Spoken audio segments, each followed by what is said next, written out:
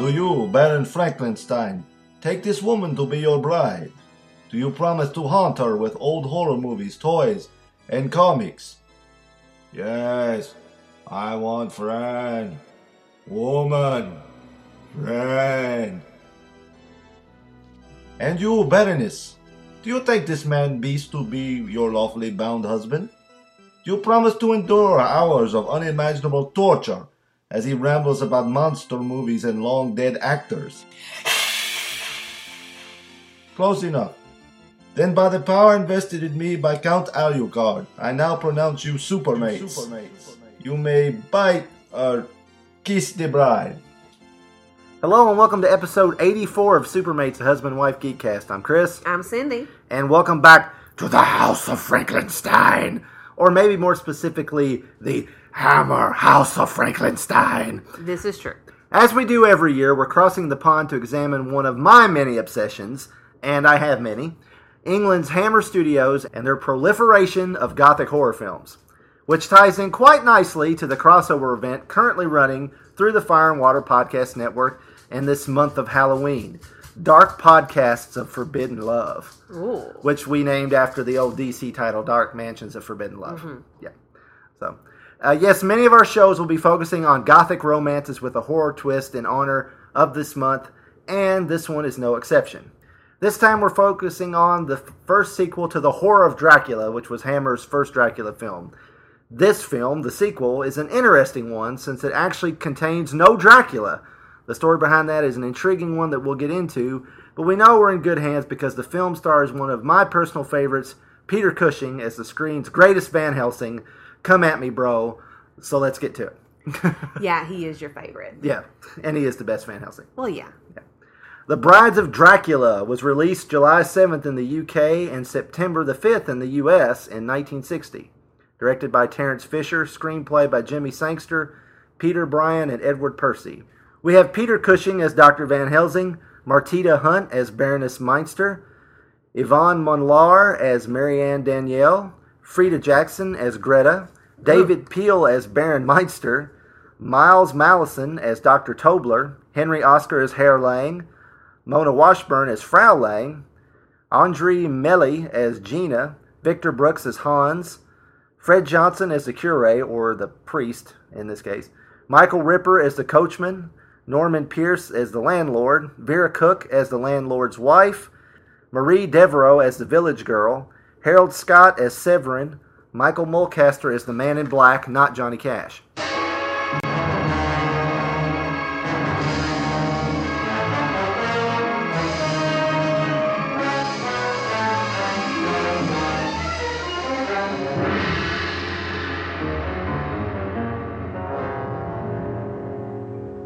Transylvania, land of dark forests, dread mountains, and black, unfathomed lakes.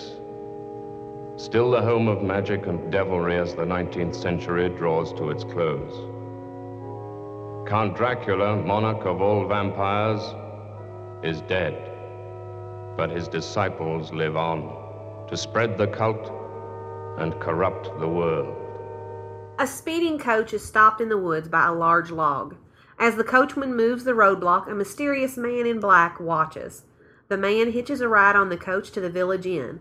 The landlord and his wife are shocked to learn the coach's only occupant was a lone girl, Marianne Danielle, arriving from France to take a student-teacher position at the nearby Lang Academy for Girls. They try to rush the girl back to the coach, but it's too late. Paid off by the man in black, the coachman has left his passenger behind. Having apparently seen this scenario play out many times before, the townspeople slowly file out of the tavern as the landlord attempts to find Marion a way to get to the school and away from there that very night. Their preparations are in vain, however, as the person they feared arrives by coach of her own. The elegant but aloof Baroness Meinster enters the tavern and quickly makes the acquaintance of Marianne. She offers her a place to stay for the night and a trip to the school in the morning. At the Castle Meinster, Marianne is introduced to the Baroness's only servant, Greta, who takes the girl to her room to prepare for dinner. On her way up the lavish staircase, Marianne notes an extra place set for dinner. Greta informs her that the Baroness always accommodates possible guests in such ways. From her room's window, Marianne swears she sees a young man on a balcony below. despite thinking the Baroness and Greta live alone. At dinner, the Baroness confirms that the man that Marianne saw was her son, locked away due to illness. The Baroness laments the shame her son has brought upon their family with his actions, even encouraging among the villagers the notion that he is dead. You were not wrong. You saw my son. But I thought... You thought what I wanted you to think. That I was an old woman living here alone. Now you know that I am not alone.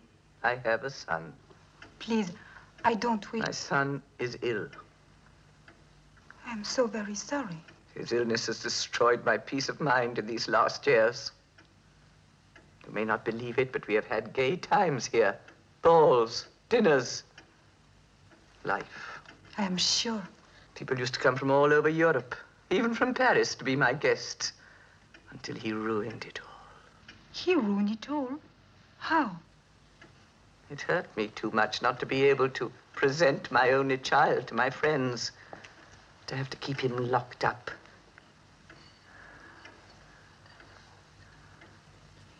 Is he ill in his mind? I never see him myself. Greta looks after him. She's his old nurse.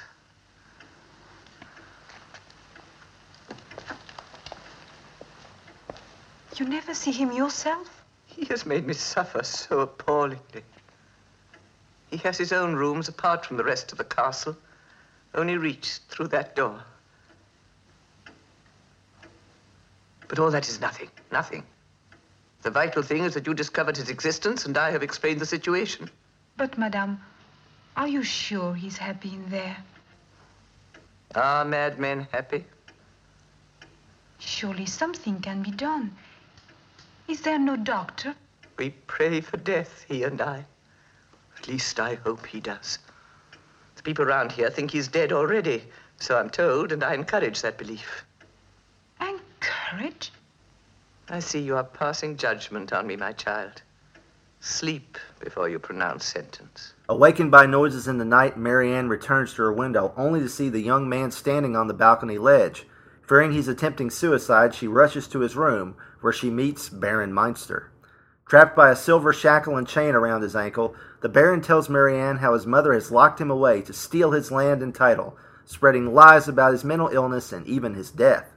Pledging to help free him, Danielle goes in search of the key to the shackle, hidden in the Baroness's room. The Baroness nearly catches her in the act, but Danielle escapes on the window ledge to her own balcony. There she throws the key to the Baron's room below. The Baroness is on to her tricks and confronts her in her room. She panics when she realizes Marianne has given the key to her son. Marianne runs off to meet the Baron, but is soon caught in a strange and intense confrontation between mother and son. He sends Marianne to her room to wait for him, while the Baron calls for his mother. Unable to resist his gaze and voice, she obeys. Later, Marianne hears the hysterical wailings of Greta. She finds her in the Baron's room, vacillating between laughter and cries of fear and anguish over the Baron's escape. What's the matter? Oh, he's nothing. He's free. The cunning devil. Why was he locked up? He's not mad. No, he's not mad. You know that much, don't you? Who got him the key? Was it you? You? Did you? Where is he? Gone. Out into the night. You don't know what you've done, but I know. Are you mad or what? Where is Madame la Baronne? She's not far away. You want to see her? She rambles on about what Marianne has set free and shows her the Baroness sat in a nearby chair and quite dead.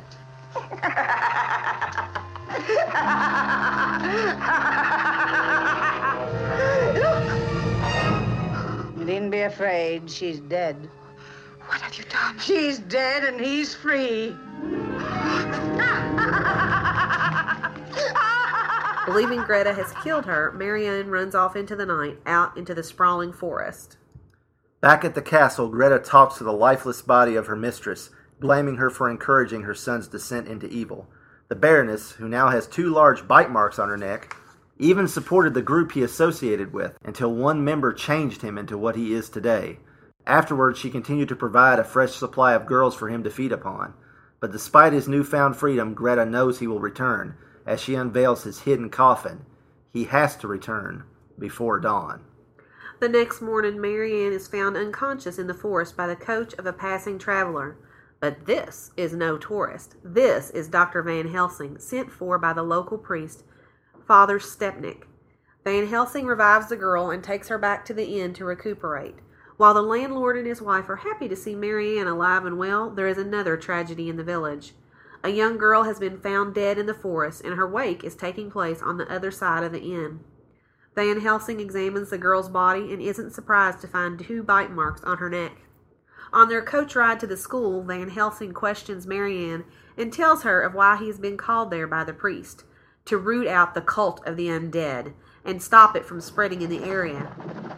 The next thing I remember was seeing you. I am afraid I have put you to a lot of trouble. Not at all. What was the name of this chateau where you stayed? The Chateau of Meinster. Do you know it? I know of it. And you're on your way to the school for young ladies at Bachstein. I am to teach there, French and deportment. I'm sure you'll do very well at both. Merci. What about your luggage? I left it behind at the chateau. I shall have to send for it. To the Chateau Meinster? Mm-hmm. I don't think that would be very wise. But... Now, please, let me explain. I've been asked to make a study of a strange sickness. A sickness partly physical, partly spiritual. And may I know what it is? Have you heard of the cult of the undead? The undead? Yes. Have you heard of it? No. Are you sure? Quite sure. It is most prevalent in Transylvania and the lower Danube. And could it spread? Unless it is stamped out. That's why I'm here. And you can help me. I want you to tell me everything that happened at the Chateau Meinster. But... Everything, in detail, leaving nothing out. However trivial it may seem to you. Will you do that? Yes. And when you've told me, I want you to forget it. Forget it completely and never mention it to anyone. If that is what you wish? That is a promise? Yes. Good. At the school, Dr. Van Helsing and Marianne are greeted by the jubilant Frau Lang and her husband, the gruff headmaster, Herr Lang. Lang is none too happy about his new employee arriving late, but Van Helsing smooths things over with charm and credentials. As Van Helsing leaves Marianne to her new home, she is introduced to fellow student teacher Gina. When Van Helsing returns to the inn, he finds the dead girl's father, Hans, in discussion with Father Stepnick, who is horrified to learn that the girl was buried in the hallowed churchyard in his absence. When he tells Hans she is no longer living or dead, the upset man runs away. The priest is overjoyed that Van Helsing has answered his summons, and the leading expert on vampires fills the father in on the hows and whys of the undead. What is this? Vampirism, should I call it? It's a survival of one of the ancient pagan religions in their struggle against Christianity. And there's first, I suppose, the vampire, the undead. And that passes on. Yes. A vampire, by its kiss, taking of blood from its victim, makes of that victim another vampire. So the cult grows. Infinitely slowly, but it grows. A vampire rests in the day, usually in his tomb, issuing as a living form only at night. And that means they need the help, the protection of a human being during the hours of daylight. For instance? A mother who may hide her infected son or daughter, or a servant, either hypnotized or so devoted to the master they don't realize the evil they're doing. A lost soul. Possibly. If it wasn't for this protection, the vampires could be tracked down during the day and destroyed. How can they be destroyed? By driving a wooden stake through the heart or by burning. The tormented soul is then released and returns to the peace of death. These colonies, such as you have here, must be wiped out. Only then will this bondage of hell be lifted from the world. Are there ways of telling these undead from the living? They're repelled by holy things and Christian images. They're thin. They have an air of hunger about them. They cast no reflection. Not in water?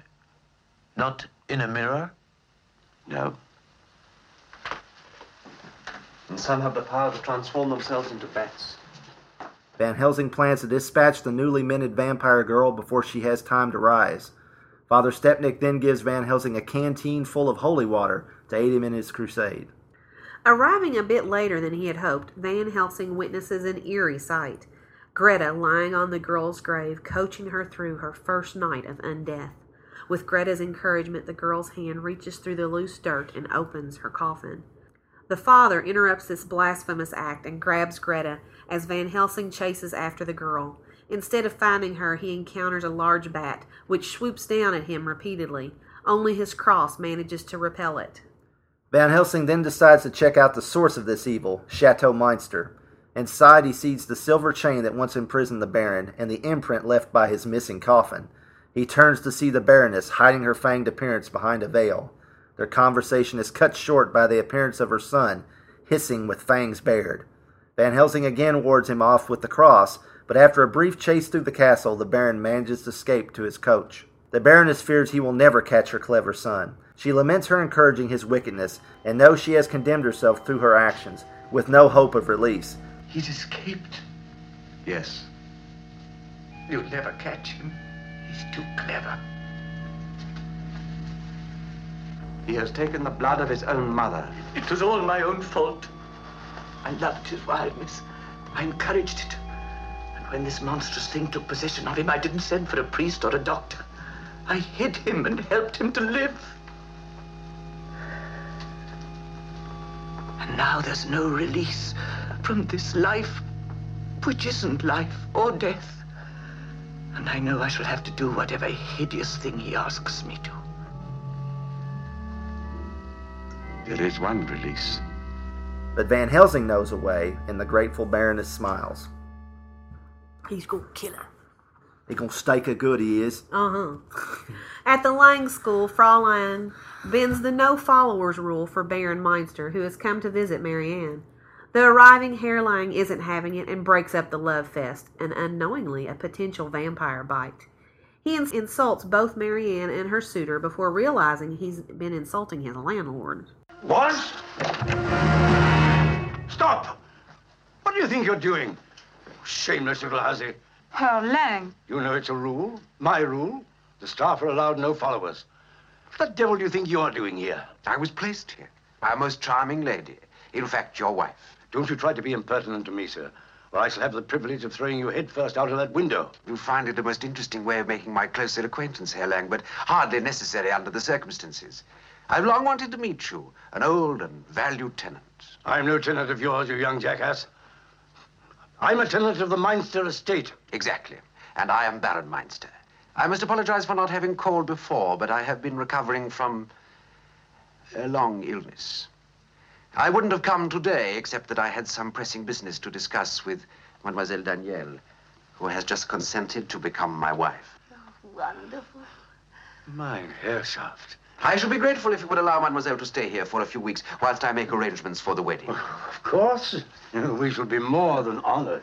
Oh, yes, indeed. May I take this opportunity of congratulating you and Frau Lang on having the most charming house and grounds. Mein Herrschaft. At so low a rent. Later, Marianne and her roommate Gina discuss her impending nuptials, with Gina being all too transparent that she wished she was up for the role of a baroness. When Marianne leaves the room, Gina gets what she wants, but not in the way she wants it, when the Baron pays her a visit. You know what happens next. At Castle Meinster, Van Helsing waits for the break of dawn, then gathers his hammer and stake. He dispatches the sleeping Baroness and frees her from her curse, her face going from fanged and tortured to benign. At the end, he consults with the father, who tells him Greta had escaped him. Van Helsing informs the priest his suspicions about the Meinster family were indeed correct. Also in the end is bumbling comic relief character Dr. Tobler, who in addition to being a physician is also a bit of a hypochondriac, girding his body with multiple remedies before examining the corpse of a dead girl at the Lang School. His interest, of course, piqued. Van Helsing asked to go with him, and Tobler is overjoyed to find he will accompany him for free, allowing him to collect 2 house call bills. A specialist bill at that. Yep. Examining Gina's body, Van Helsing points out the bite marks on her neck to Tobler, who refuses to believe that they are a mark of a vampire, laughing at ridiculous superstitions. Well, that's a bite, isn't it? Have you ever seen it before? Oh, very seldom. Once or twice in the villages in the forest. You know, that's probably a pet animal, a dog or a cat. The villagers fondle them, you know. It's a really unhealthy practice. We can't stop them. This is the mark of the vampire, sometimes called the seal of Dracula. You see how it cuts through the vein? A vampire? Oh, no, really. No. Well, the peasants are always going on about werewolves and vampires. I'm a scientist. I always laugh at those ridiculous legends. I shouldn't if I were you. Not wanting to alarm the Langs or the students, Van Helsing lies and tells them Gina died of a fever. He asks that her body be placed in the stables and watched at all times until he returns that night. Marianne takes the opportunity to tell Van Helsing she is engaged. He is at first happy for her until he learns just who her fiancé is. When she tells him she loves the Baron, Van Helsing cannot tell her the truth, though she is puzzled by his reaction. Later that night in the stable, she relieves Frau Lang in watching the coffin. Her pleasant conversation with handyman Severin is interrupted when one of the coffin locks drops off without ever unlocking. Going out to fetch Herr Lang, Severin is attacked by the bat, while inside, Gina rises. Marianne watches in horror as her now vampirized roommate draws closer and pitches some pretty kinky stuff for an early 60s movie. Marianne, my darling Marianne, you haven't forgotten your little Gina.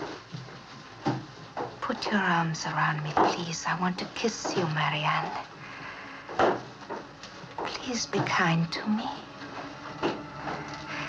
Say that you forgive me for letting him love me.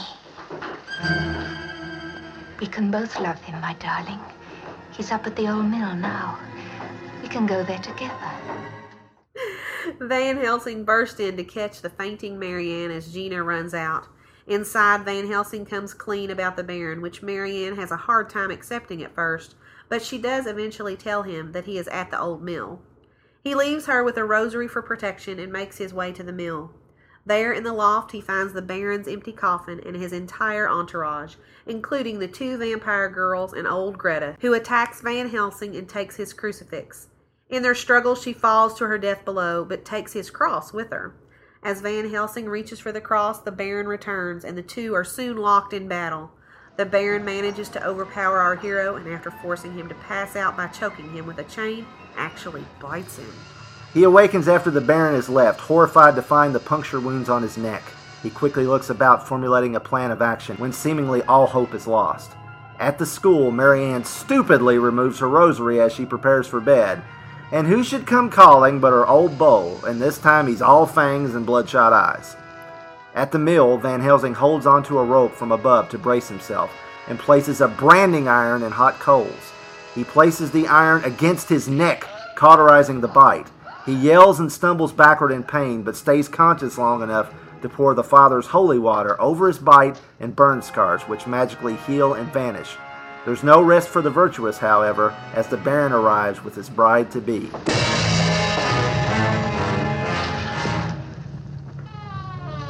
I brought someone to see you, Van Helsing. Beautiful, isn't she? What a pity such beauty must fade. Unless we preserve it. She's going to join us, Doctor, and you are going to watch her initiation. Marianne, don't look at his eyes. Marianne, look at me!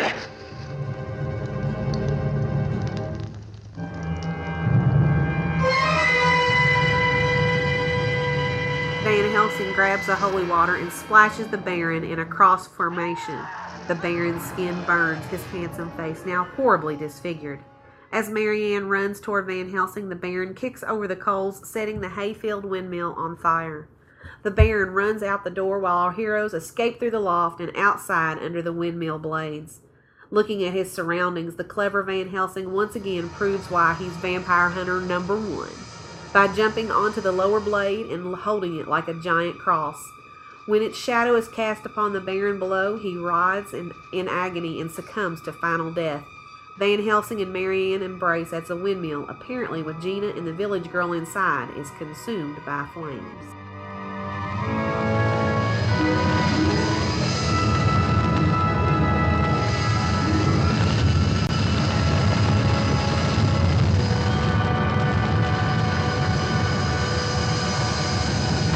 Okay, so what do we think? Hey, we watch it every year. Yeah, pretty much. This actually was just on Svengoolie not that long ago. Yeah. Despite it being revered as one of Hammer's finest efforts, this movie had a very shaky start. With the breakout success of their first Dracula film in 1958, which apparently saved U.S. distributor Universal from bankruptcy, Hammer immediately went to work on a sequel. Producer Anthony Hines hired original Horror of Dracula screenwriter Jimmy Sangster to pen a script under the working title The Disciple of Dracula. In the original draft, Baron Meinster terrorizes 2 lead girls and a whole academy of potential victims. At the end of the film, Latour, the hero of the movie, summons the spirit of Dracula, who disciplines his disciple. Later in the summer of 1959, Hammer began preparing Dracula the Damned to star Christopher Lee as the Count once more. I think they'd have trouble with that title. While this was percolating, Peter Bryan was brought in to touch up the Disciple script and jettison Latour for Cushing's Van Helsing. Bryan rechristened the script The Brides of Dracula. Rather than call Dracula up like Latour, Van Helsing used the black arts to essentially do the same thing, punishing one evil with an even worse one, in this case a swarm of bats. Peter Cushing had serious reservations about this, feeling Van Helsing would never use black magic, and so to appease their star, Hammer brought in a third writer, Edward Percy, who Cushing was familiar with. The ending was changed and shelved, although they did use it in Hammer's 1964 film, The Kiss of the Vampire, where that vampire hunter there was a little less pious. Dr. Zimmer, I believe that guy named, played by Clifford Evans from Curse of the Werewolf. While Fisher, Sangster, Cushing, production designer Bernard Robinson, and cinematographer Jack Asher returned from the previous film, the title star was missing. Accounts vary as to why Christopher Lee is not in this film. Some say he immediately turned down any sequels to avoid instantaneous typecasting. Others said he wanted too much money. Still others say he was unavailable. Lee later said he was never asked to appear in this film. So, who knows? Who knows, yeah. Dracula the Damned disappeared from Hammer's schedule and was never heard of again, because the next Dracula movie was Dracula Prince of Darkness, and that was like in 1964. So several years, yeah. Yeah, with Lee out of the picture, literally, the title Disciple of Dracula probably would have worked a bit better, or maybe Brides of the Vampire, but Hammer wasn't about to mess with the winning formula too much. Right. And I'm sure that's why the narration is added at the beginning to make sure the ties to the count are pretty obvious. Speaking of which, can I say, as a graphic designer, I love the title and credit font on this movie. It's like the best horror font ever. And I sound like Brick from the Middle, I know. But it does. It's like, I just want to I want somebody to make that font so I can like type things in it, especially for House of Franklin-Stein. Well, yeah. Yeah. We start out in good old Black Park Forest, the site of at least one scene in almost every horror film. Every Hammer movie. Yes. Yeah, every Hammer movie, yeah. It's daylit night. Yeah. Well, that's true. It usually, yeah. You know. Yes, they didn't have the filter technology that they have nowadays, that's for sure. What would Zack Snyder do? We start out... Oh, I already said that part, sorry. As the coachman, we have Michael Ripper, also in just about every Hammer horror. His role is small here, but he will eventually become Hammer's greatest character actor. I will admit, the first time I watched this film, which I think was years ago, back when AMC was actually American Movie Classics and showed old movies, I didn't get what the Man in Black was all about. I kind of thought he was part of a thread. I know, it was kind of a weird... I don't know.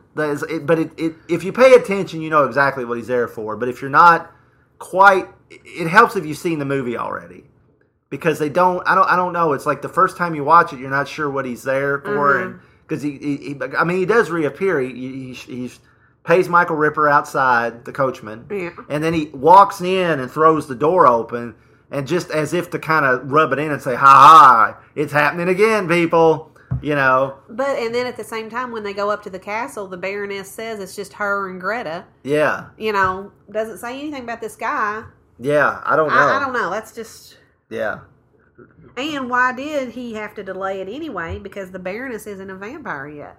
Right. I mean, it's like, why couldn't they have just, the Baroness showed up at any time? It's almost like they were trying to, you asked me, I think when we were watching this, is she a vampire right now? Yeah, because I couldn't remember. Because, you know, she comes in at night, and they delay the coach. Yeah. You know, why didn't he just hang out at the tavern and wait for the coach to get there and say, hey, I'll pay you this if you get lost. Yeah. And then let the Baroness come in and say, oh, I'll take you back any time of the day.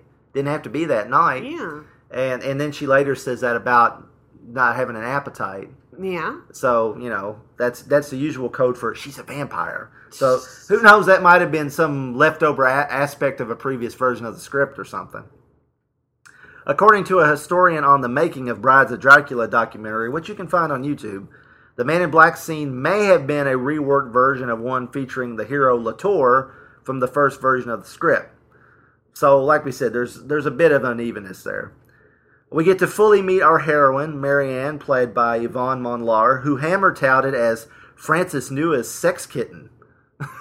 Wow. She's certainly very pretty, and her accent's, cute, and endearing, But oddly enough, we don't see, there's not a whole lot of cleavage in this movie. No. I mean, there's really kind of chaste for a Hammer movie. I mean, and I know this is early, but in Curse of Frankenstein, Hazel Court had cleavage all over the place, and I mean, in the original Horror of Dracula, there was quite a bit more than there even is here. I notice you have a really good memory for when cleavage is shown. Yeah, I do. Ow. That was just a mild slap. That wasn't a real punch. So. I just barely tapped you. That's what I said, yeah. She will appear, Yvonne Monlar will appear later in Hammer's Terror of the Tongs with Christopher Lee, where they both have makeup and prosthetics to make them look Asian, probably something that wouldn't fly today. Oh, I know. I was just like, oh my gosh. I was reading some stuff on IMDb, and, they taped her eyes back. And yeah. I was just like, oh, my goodness. Christopher Lee later played Fu Manchu with pretty much the exact same look, because this guy he played was basically a Fu Manchu ripoff. Yeah, so. She was also in a film before this called Circus of Horror, starring another Hammer regular, Anton Differing, and featuring Donald Pleasance. Most of her work after these Hammers was in France and Italy, and she retired from acting in 1969, and she actually passed away just last year. Okay.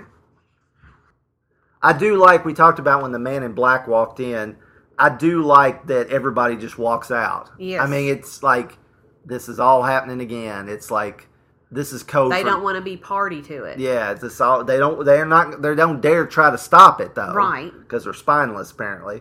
But, they're... But you don't know what happened before. Maybe they did try and stop it, and, That's true, too, yeah. And if they took it out on their loved ones, which very possible they did, then would you put your neck out for somebody else? Yeah. Your neck, literally. Har. Sorry. Unintentional fun there. I get the impression that the reason the landlords tell Marianne there is no room for her is that they want her out of there for her own safety. Oh, yeah, absolutely. Not because they were afraid to get caught up in this any further. I think so. The landlord's wife actually tells him not to let the Baroness in. I think that's, but he's like, I have to. Yeah, it's like, she's bad business, and we know it just from the reaction all the characters have displayed.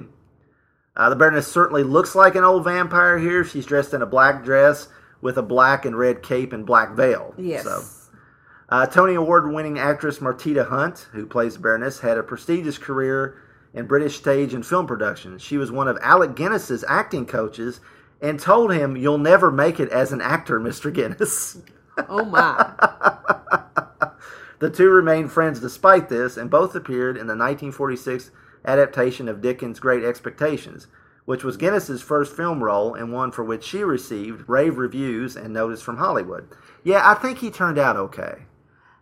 Yeah, all these Obi-Wan action figures tell me that he did. Even though he didn't give it any credence. No, not really, but obviously, as an actor, he's made a pretty big impact. Right.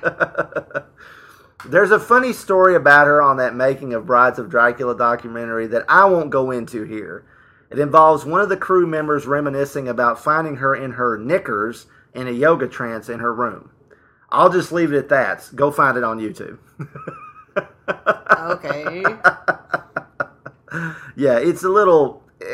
I think it's kind of a cute story, but it's a little mean-spirited, honestly. So I don't really want to repeat it, but it is kind of funny, and it's the guy's story. So I'm not going to tell it. So There's some nice direction and acting with the landlords. They're constantly giving each other looks like, oh crap, what can we do? Right. I really like that. During this whole sequence, their body language is very apprehensive. So, Castle Meinster is gorgeous.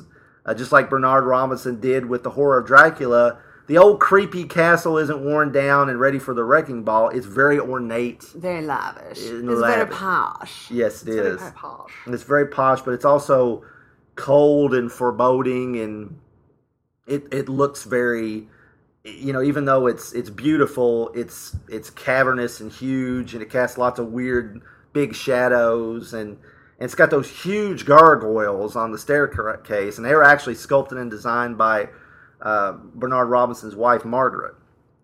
This movie looks like $1 million, but it was, of course, fairly low budget because it was a Hammer movie. Exactly. They excelled at making their productions look like something out of one of the major Hollywood studios at a fraction of the cost.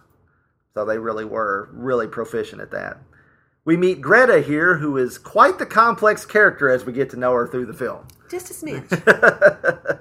Frida Jackson also had a long film career, mostly British, but also starred with Hunt in Great Expectations and went on after this to appear in Hammer's The Shadow of the Cat, and played a witch in both The Valley of Gwangi and the original Clash of the Titans, which was her last role. So there you go. So Marianne sees the Baron, and it doesn't take long for the Baroness to come clean, at least in part. What do you think about her tale about her son? I mean, she's not really lying, when she just basically leaves out the he's a vampire part. Yeah. She says he's sick.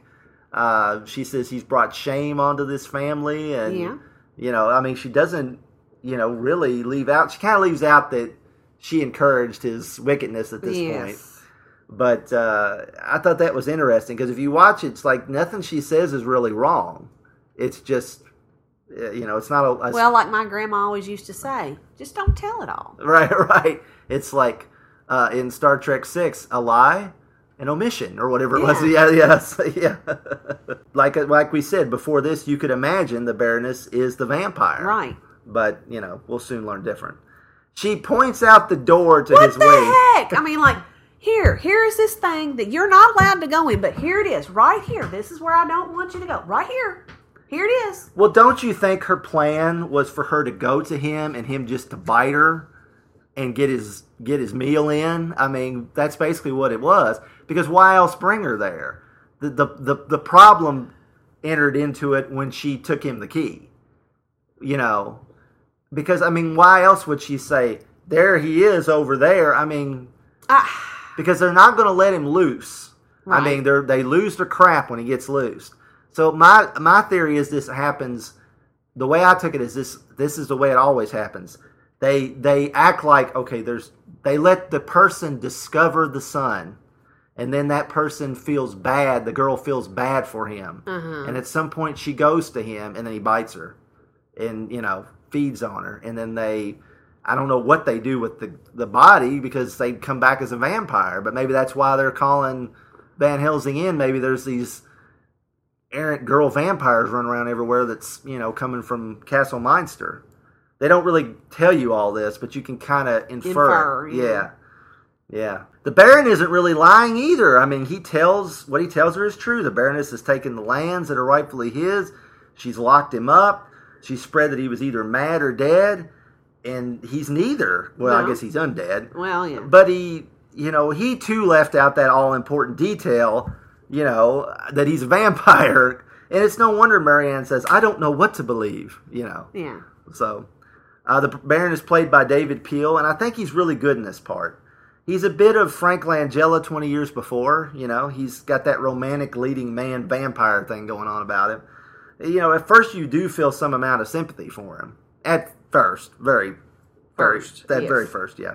Peel had a pretty long career as a character actor up to this point, appearing in a lot of British TV productions. Universal, who distributed the film in the U.S., played up the young, handsome angle, but he was actually 40 years old in this film. He was also much shorter than he appeared, using lifts in his shoes. Right. Yeah, they basically always tried to Teen Idol thing. They had to wait another 6-7 years for a 40-year-old man to really become a teen idol playing a vampire, and that would be Barnabas, Jonathan Fred. And then he got replaced by David Selby as Quentin. Yeah. Yeah. I know. More Dark Shadows. Yeah. Notice my eyes just glazed over at that point. Guys, I mean, I tell you, every night, at least 5 out of 7 nights a week, he sits there and watches at least 2, maybe 3 episodes of Dark Shadows. I'm on episode. I'm getting close to episode 900, and there's I've only got about 300 more to go. Only. For some reason, David Peel's actually pretty far down the credit list. Did you notice that? I hadn't. I'll be honest. He's right alongside cameo appearances by Michael Ripper and the other bit players, which is a shame. I mean, it's he was really good in this, I thought. He retired from acting shortly after this and started a lucrative career as a fine arts dealer. Oh, well, there you go. Good for him. Mm-hmm. Okay, let's discuss Marianne a bit. I know you've got to have some opinions on this. What do you think about how easily she's swayed by the Baron here? I mean, the whole fact that she's like, here, let me marry you, even though your mother died under mysterious circumstances. Well, let's not go there quite yet. Oh, but it's I know. Well, let's dial it back to when she first meets him. Okay. Okay. Because we're going to go through the movie. So do you think that he could have a slight hypnotic influence over her through the rest of this movie? It would explain a lot. Well, but I almost wonder you think about Gina. She was, oh, I wish it was me getting to be, having a Baron and having the lands and da-da-da-da-da. And maybe, Marianne's kind of like that too. She's looking to get married and, here's a Baron and he's got some money. Let's get the show on the road here, folks. You think it's more of the princess fairy tale? Pulled into that so easily. Yeah, it could be. I kind of, from 2018 perspective, I want her to be hypnotized slightly. But at this time frame, I don't think so. I want her to, though, because otherwise I've got some problems with her character. Oh, I know. They don't telegraph any hypnosis like they will in just a few minutes with the mother, but he so easily does hypnotize his mother that it makes me think, okay, maybe he's doing some low level where she's got free will still, but she's just going to kind of, for him, she's just going to go along with whatever he says. I don't know. Yeah. She's extremely naive, if otherwise. Yeah. What if the Baron really was mad, insane, and she's going to release a murderous maniac just because he's handsome and well-spoken? I don't know. She wants to get laid. But she can't until they're married. Oh, She's really willing to risk a lot, though, to save this guy, because he might be a real sicko, and she's like crawling out on the ledge. It's hard to tell how high up it is in this castle. Yeah, this little bitty It's at least on the second floor. Yeah. I mean, it's dang. And there's probably a moat down there and everything else. When the Baron calls to his mother, Peel's voice is just dripping with evil intent. He's like, oh, yeah. Mother. It's just like, come here, mother. And you can tell she's like, I don't want to go, but I gotta. She's like, no, my son. Yeah. There's some interesting Oedipal subtext going on here, since we usually can see the vampire's control over his victims as a seductive act. Yeah. And it adds to the unnerving creepiness of it all. It's kind of ugh. And Van Helsing even later says, you've taken the blood of your own mother. Yeah. It's like, you sick bastard. And there's a little more than just, you're a vampire. It's dude, you crossed the line even for a vampire. Yeah. The way he says that, it's ugh. Now, she's clearly hypnotized as she approaches, somewhat resistant, but she's unable to move away, and he barely looked at her. So, I don't know. I don't know if it's true, but I'm kind of, I'm making it in my head canon, so Marianne's not a complete and total just airhead. Okay. Basically what it amounts to. Okay. I can't help it but the 1951 Downplace guys, Scott Morris in particular, who also hosts Disney Indiana, co-hosted with his wife Tracy, they kind of ruined Greta's freak out a bit, because Scott equated her hysterical screaming and laughing to Daffy Duck. Oh, God! He's free! He's free! He's got...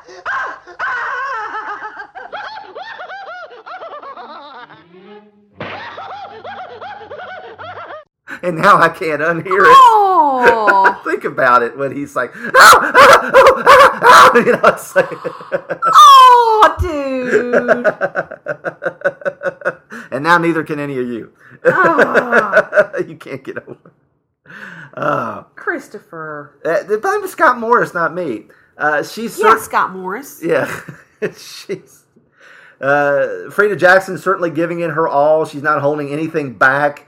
It makes you wonder how much Greta was under his control, the Baron's control at this point, because later she's clearly a willing servant. Right. To him. So, you know, it's like he is going to come back. We do know that. Well, and I think, too, it was easier for him to control the people that were closest to him because, you know, that's his old nurse. That's obviously his mother. And I think that's one of the reasons, you know, you've got that connection there. Well, that's true. So touching on what you went to before. So Marianne thinks Greta killed the Baroness, or at least hurt her, because later she seems surprised that she's dead.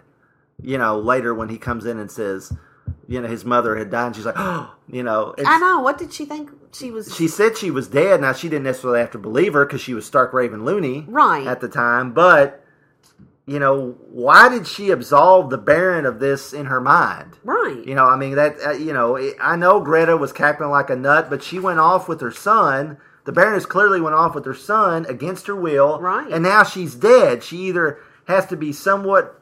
Again, she has to either be somewhat hypnotized or this chick is just dense. Uh-huh. I mean, it's just...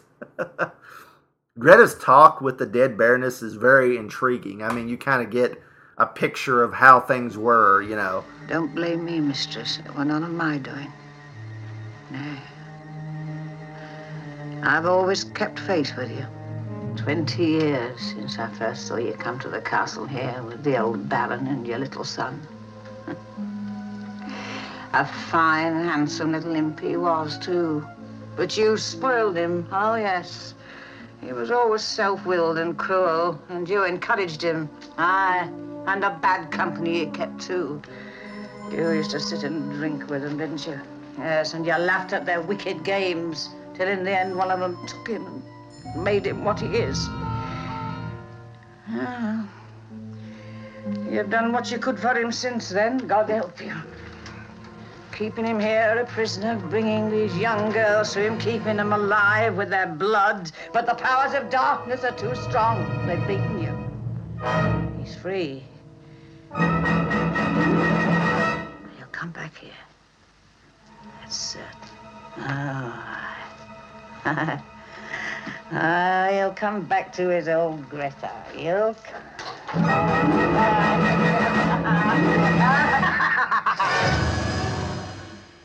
He's got to come back here before cockcrow. She makes you wonder just who the Baron got mixed up with. Uh-huh. You know, since this is a Hammer film, probably some occultists who actually called a vampire into their midst, who bit the count, and his mom was just cheerleading all of this on until he died and came back. I think it was a case, and we see this all the time in today's society. You have a parent that doesn't want a parent. They want a buddy to hang out with. Yeah. And this came back and literally bit her in the ass. Yeah, her in the neck. Yeah. Yeah, good point. I mean, but I think that's what happened there. They're like... Yeah, we know some parents like that. Uh-huh.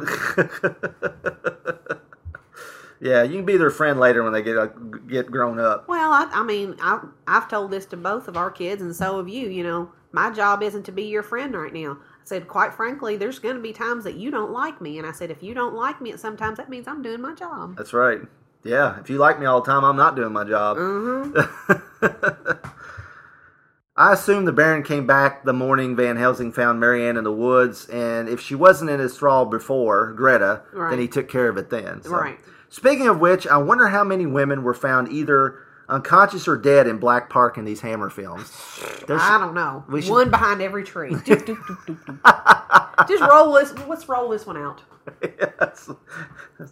I think I'll go to Black Park. Why? I'm looking for a buxom woman with a cleavage sticking out. That's the best place to find them. Cool. 31 minutes into an hour and 26-minute film, and we finally meet our hero, Peter Cushing's Van Helsing. Woohoo! Woo!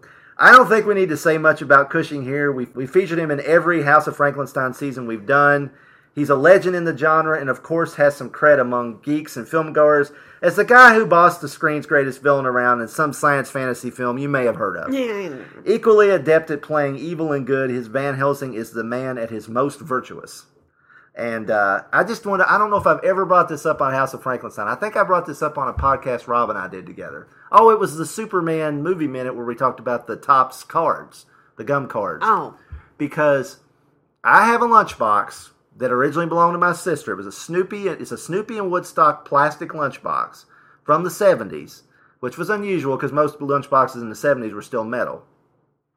But I have had that since I was a little kid, and for whatever reason, I put a sticker on that box from a pack of Star Wars cards. It was a huge headshot of Peter Cushing as Grand Moff Tarkin. Okay. It's been on that lunchbox ever since then, and I've got that lunchbox in the collectibles room full of color form pieces now. And there's Peter Cushing. Little did I know when I was a little kid that I think Peter Cushing was the bee's knees at one of these days, and one of my favorites. So there you go. It's a nice touch to have the landlords relieved to see Marianne alive. It brings the first part of the film full circle now that the hero has arrived. It's kind of like the first part of the movie is like the prologue. Right. It's the pre-Van Helsing prologue. Village Girl, which is the only name they give her, Marie Devereaux, told her co-star Andre Melly she was cast because I have big boobs and they like to show them on the poster. Oh, gosh. This is according to the Hammer book I got. You see surprisingly little of her cleavage in this one, as we said. When she's lying in the coffin, is about the most you see, which, again, is surprising because, again, this is a Hammer movie. But she did say that's why she was cast in the movie. Right. Devereaux was mostly a bit player in her Hammer roles, going uncredited in The Stranglers of Bombay and The Pirates of Blood River. She did appear in an episode of The Avengers. Okay. I like Van Helsing's reaction to the landlord telling him about the garlic flowers and local superstitions. He's like, there's usually a good reason for all of these old customs. He's underplaying that, but he's still saying, probably a good idea. Yeah. Not saying, well, let me tell you, buddy, I've seen some serious shit. As Winston said in Ghostbusters, I've seen shit that'll turn you white. Oh, gosh. When the landlord's wife questions her about her night and the Baron still being alive, Marianne's only answer is, it's such a long story. Maybe she's just a pretty airhead after all. And she's going to go be a teacher. Think about that. I weep for the future. Her conversation with Van Helsing about the cult of the undead is pretty casual on her part. I mean, now I can see him being casual about it because that's his style. He doesn't want to alarm people, But, he deals with it every day, so it's just a matter of fact to him. But shouldn't she be more freaked out about all of this and questioning what it has to do with the Baron? Right. She's like, and will it spread? That's like saying, oh, do you know there's a stomach virus going on in the school system? Well, will it spread? It's like, it's a stomach virus. This is freaking vampirism. Yeah.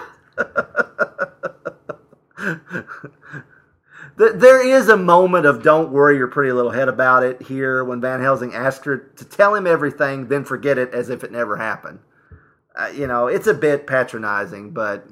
I think, to my notion, though, he thinks that it's over for her. And she's just like, he's going to put her safely in the school. He thinks her part's over. Yeah. He's got it handled. He doesn't realize that this is coming back. I don't think it's patronizing at all. I think it's more, okay, you're off. I've got you safe. Okay. Well, okay. Well, that's good. Then that way I don't have to feel bad about Van Helsing in any way. So that's good. Mona Washburn, who plays the sweetly mannered Frau Lang, is probably best remembered as Henry Higgins' maid in My Fair Lady, with your favorite Audrey Hepburn. Yes. Herr Lang cracks me up. He's an old, stuffy authoritarian until he meets someone whose ass he can kiss like Van Helsing. It's almost as if he's like, don't you know who I am? I'm Peter Cushing. And the guy just rolls over. It's just like... Well, but most people are like that. People that are like, oh... this is who I am, and then they meet somebody that they think they either are or they at least think they are above them just even a little bit, and they're like, oh, here, let me kiss your butt for you. Yeah, exactly, yeah. Got a little brown on your nose there? Henry Oscar, who plays Herr Lang, was a friend of Cushing's, so he helped to get him the part. He later appeared with him in an episode of his Sherlock Holmes TV series later in the 60s. Father Stepnick, who is called the Cure in the credits, isn't exactly great at breaking bad news to one of his parish, is he? Oh, it's just like, whoop. And just what exactly is he going to do to prevent the girl from rising? We later learn he doesn't know much about vampires, just enough to call him Van Helsing. You know. Now's a good time to mention the music of Malcolm Williamson.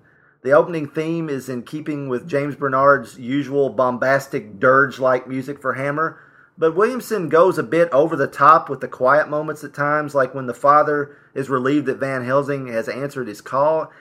It may be a bit too Christ-like or something like that. It sounds like it's one of from the 50s, 60s Bible epics, like, Jeffrey Hunter and King of Kings or something in a couple times. It works later for a very important moment in the film, though. But here it's a little like when he says, "Thank God you've come, thank God." It's like, it's like, hallelujah, just in the background music. Williamson went on to score Hammer's Crescendo and The Horror of Frankenstein, as well as many other British film and TV projects. Now, Fred Johnson, who played the father, was in The Curse of Frankenstein as the grandpa the creature kills. Oh, okay. And also appeared, along with another actor we'll get to later, in my favorite version of A Christmas Carol, the 1951 version starring Alistair Sim. He was one of the guys that came to Scrooge to get the money, for the poor. And, a bit of food and drink, blah, blah. Yeah, those guys. He was one of those guys. In the first Dracula film, Van Helsing goes over proper vampire fighting by recording it onto a phonograph. Here he has the father to talk to, so it's just clear exposition here. Yeah.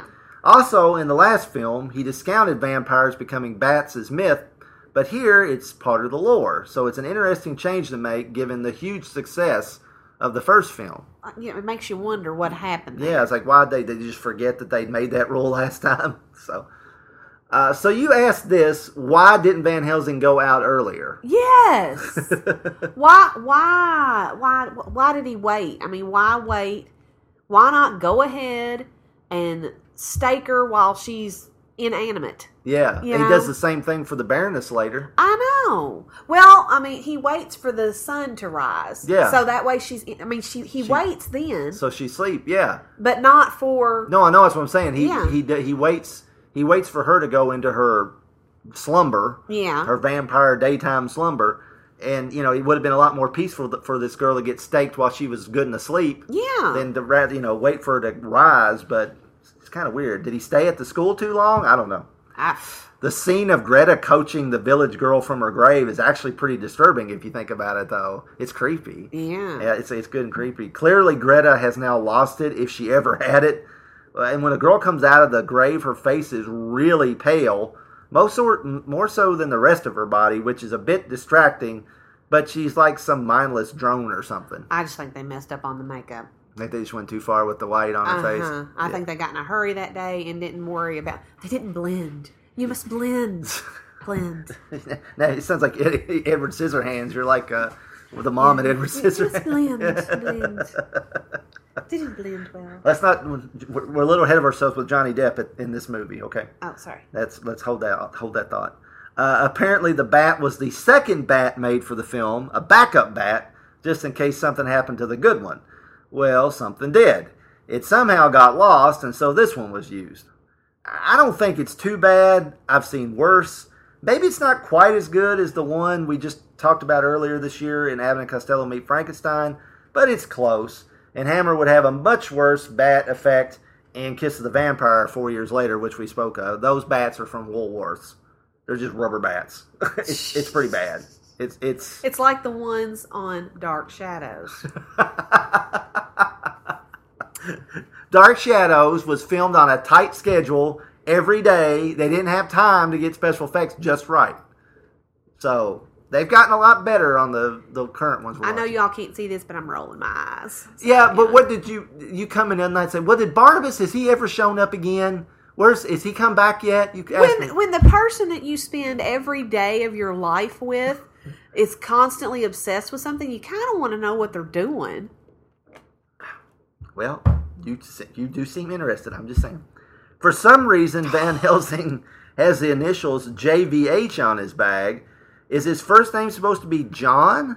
I don't recall his name being said in the first film, but Stoker gave the character the first name of Abraham. Right. Hammer never could seem to get his first name straight. When the character reappears in flashback in Dracula AD 1972 and Legend of the Seven Golden Vampires, he has a different first name in each, I believe. And I assume he's meant to be the same character. Well, he might have just got some luggage on the cheap, That's close enough. It's got the, Maybe it's his dad luggage. Maybe his dad was JVH. Yeah, there you go. His dad handed him down his luggage, his medical bag. See? Yeah. Perfect. Maybe his dad was a doctor. John, James, Yeah, James, John, yeah. The interactions between Van Helsing and the Baroness are very interesting, and they're quite different from just about any vampire encounter up to this point on film that I know of. She hides her fangs in shame behind her veil. She's clearly not buying into this existence, unlike the others. And she even hides behind Van Helsing while he has his crucifix on her son. I thought that was interesting. She hides behind him. So it's it's still a cross. It's like she gets. I guess they're in between each other. But I don't know about him. I'd be kind of worried she wouldn't bite me from behind or something. Well, yeah. Peel has the bloodshot contacts like Lee had in the first film. I believe the fangs are bigger here, though. And apparently Peel managed to swallow one, which was a common occurrence in these Hammer films. I can't remember which. There was one movie where one of the actresses, and it might have been in Horror Dracula. I don't know if it's one we covered or not, but one of the actresses swallowed a fang. And they had to use Alka-Seltzer or something to try to get it to come up, or bicarbonate soda or something to get it to come back up. The brief tussle between Van Helsing and the Baron is reminiscent of Lee and Cushing's epic battle at the end of the first film, but it's very brief because you can't top that ending, so they don't even try. Right. Yeah. Like I said, he has taken the blood of his own mother, and this seems to really rankle Van Helsing's feathers even beyond the usual vampire nastiness.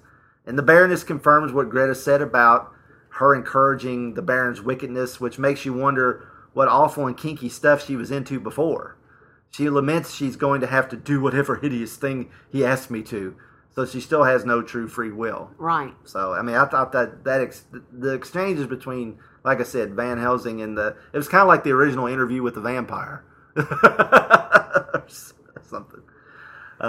Okay, here's where Marianne comes across as either a real ditz or someone just here, really, just here, or someone under hypnotic control. I just had a thought. The Baron comes in and tells Frau Lang that his mother has died, and Marianne seems shocked. Yeah. So maybe if he didn't hypnotize her, maybe Van Helsing low-level hypnotized her into forgetting everything. Honey, you're just wanting this poor woman not to be a ditz, and she is.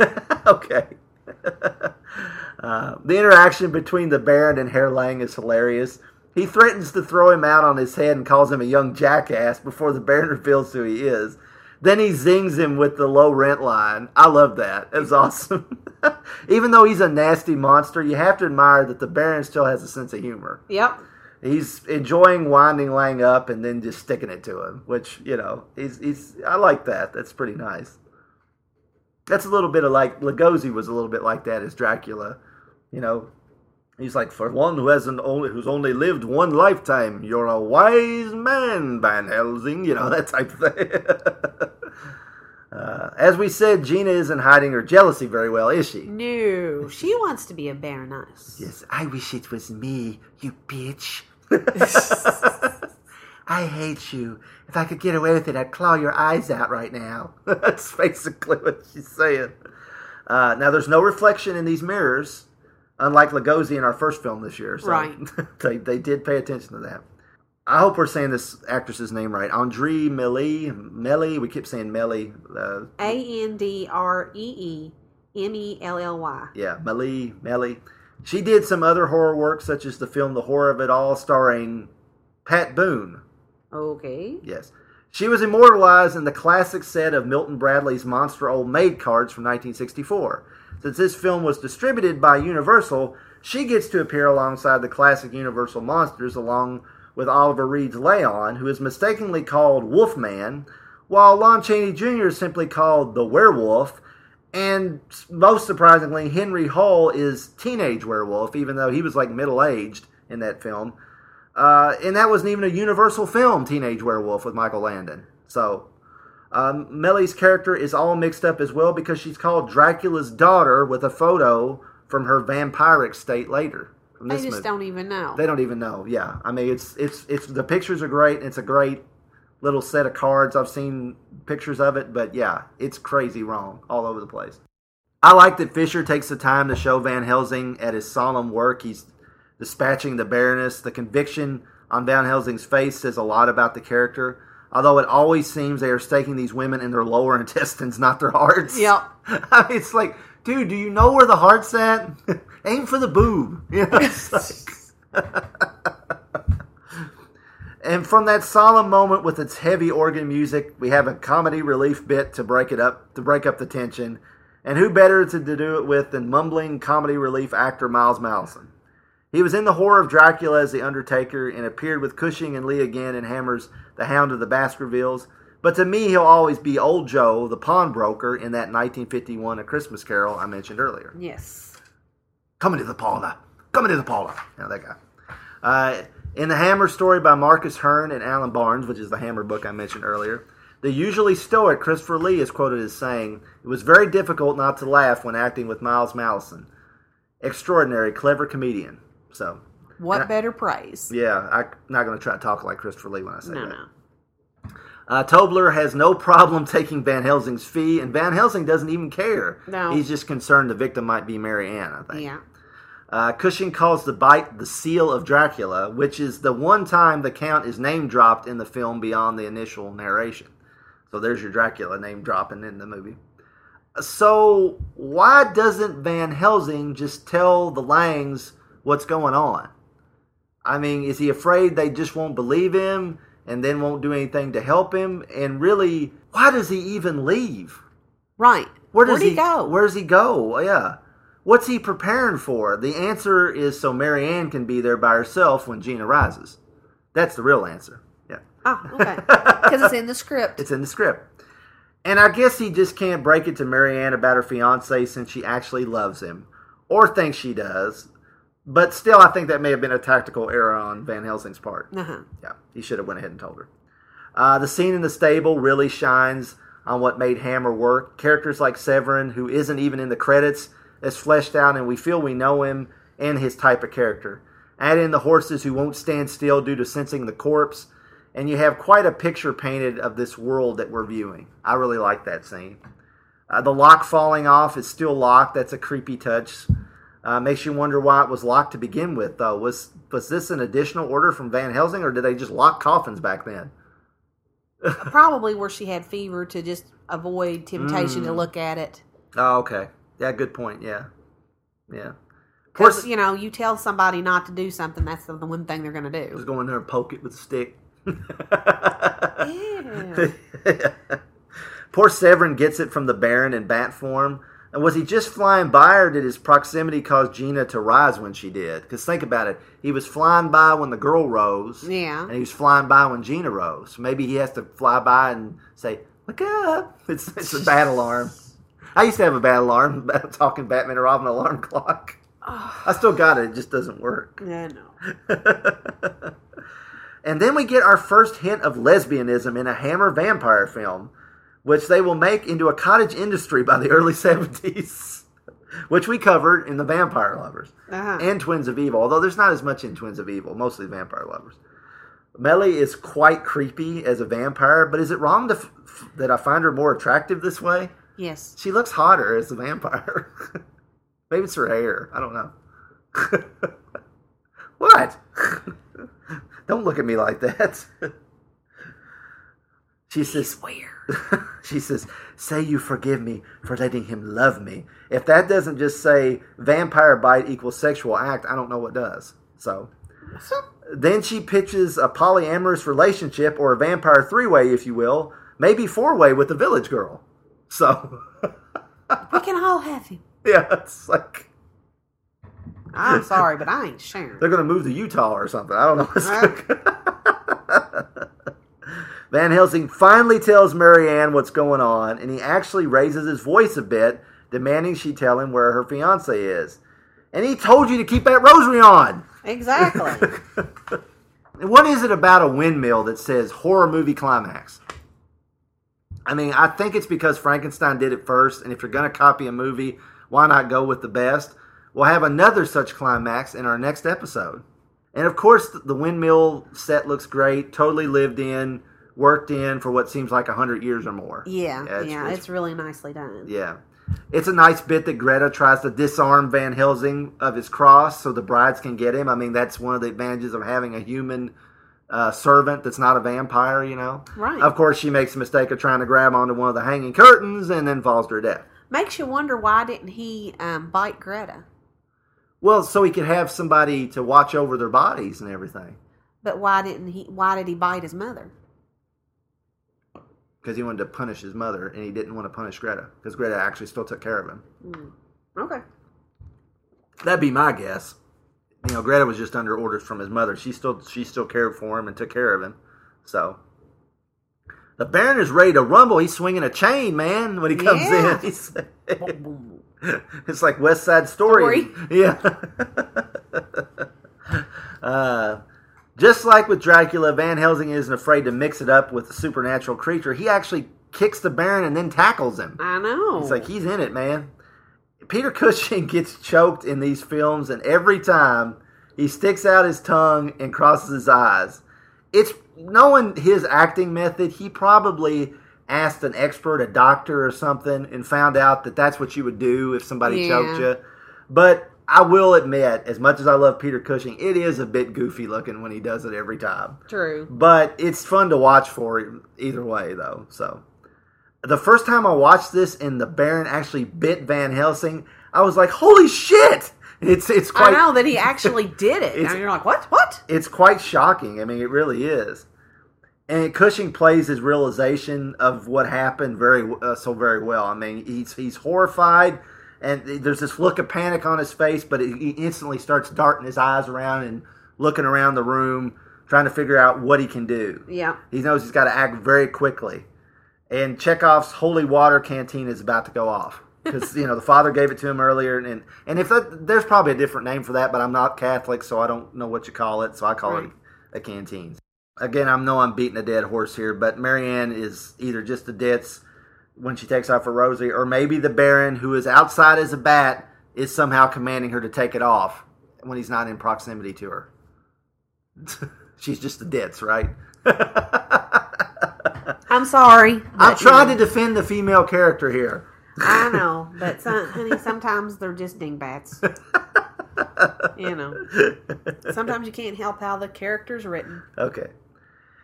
Then we have the most badass scene in all of horror. Van Helsing cauterizes his vampire bite with a freaking branding iron. I mean, God dang.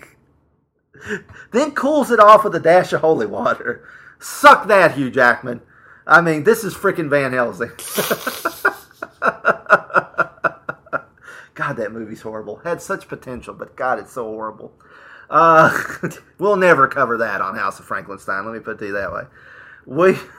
Williamson's holy theme for Van Helsing really works here. It builds and builds until he puts the iron to his neck, and then again when he puts on the holy water. Just like a little dash of holy water in the morning, just to clear off the vampire. Just a little bit. So the Aquavell, just a sprinkle away keeps the bat away. Have you had your sprinkle today? Nice. But why are the brides just standing around watching and hissing? Why not go down and revamp him? Yeah, I mean... Revamp him. I'm getting punchy. I would bet money it was Peter Cushing's idea to make the sign of the cross with the holy water. I bet you that wasn't in the script. I bet you that was him. Because that sounds like the type of thing he'd do. So, Roy Ashton's burn makeup on the Baron is really quite nice. And it's not too far off what he'd do for Hammer's The Phantom of the Opera a few years later. Okay. Is it just me, or does the screaming, wheezing sound that the Baron Meinster makes sound close to the classic TARDIS sound effect?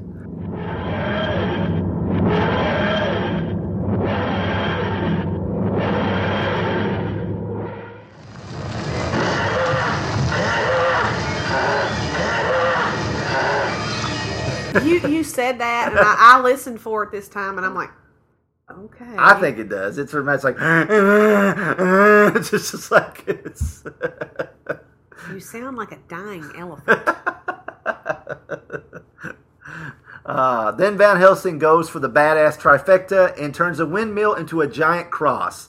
Now that's clever for both the character and the movie. I always go with the fact that, and I mean, they said this in a movie before, maybe I read it in a book, but to me, I accept this as vampire canon.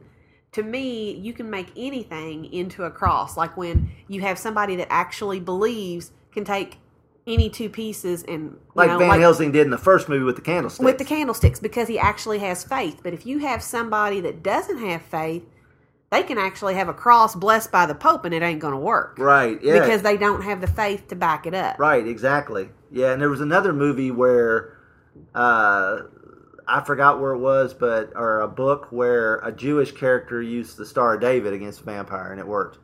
So that's cool. Yeah, so it's I thought that was cool. So it's like any religious good artifact that is supposed to represent goodness.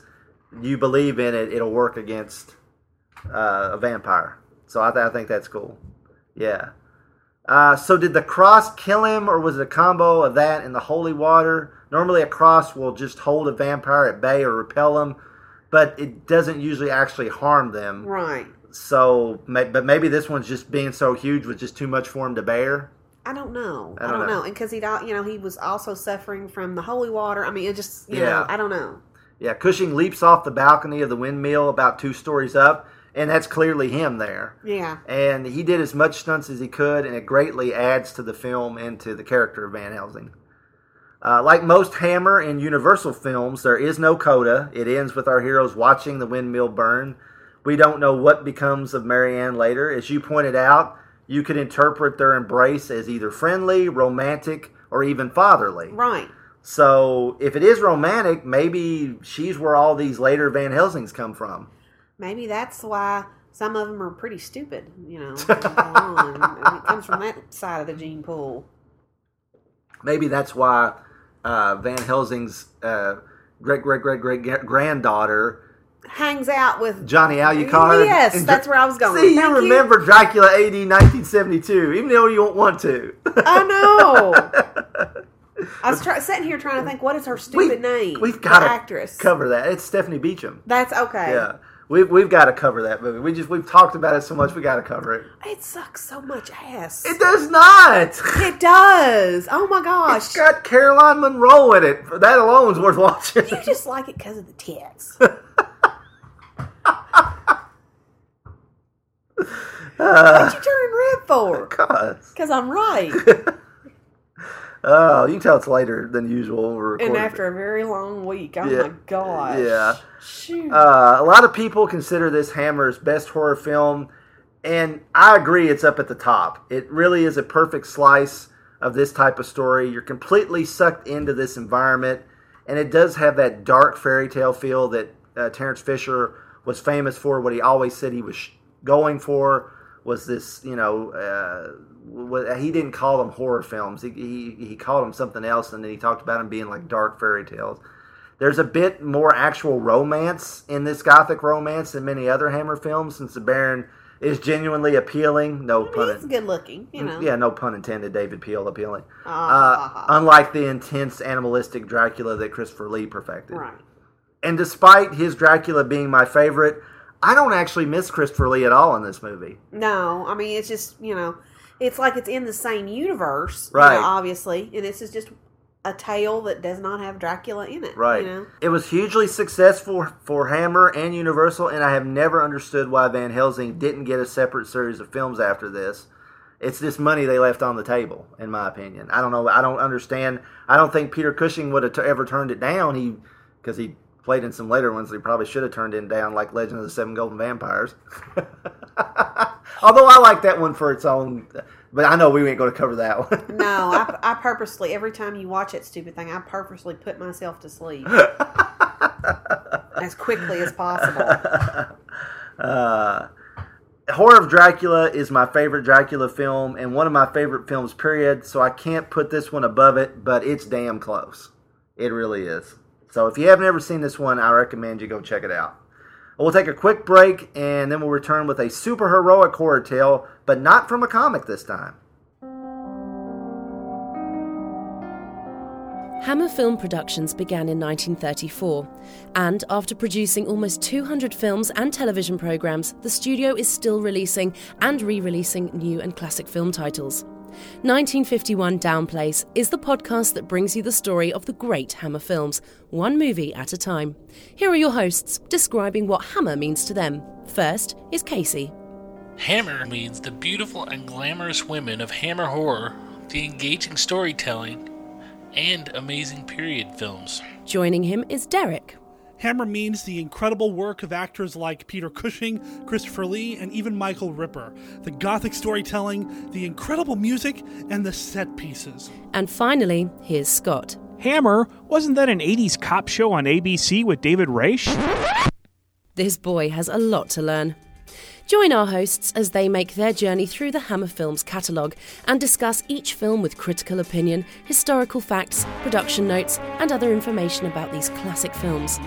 1951 Downplace can be found in iTunes or their website, www.1951downplace.com. Wait, that was Sledgehammer. 1951 Downplace, the home of Hammer Films discussion.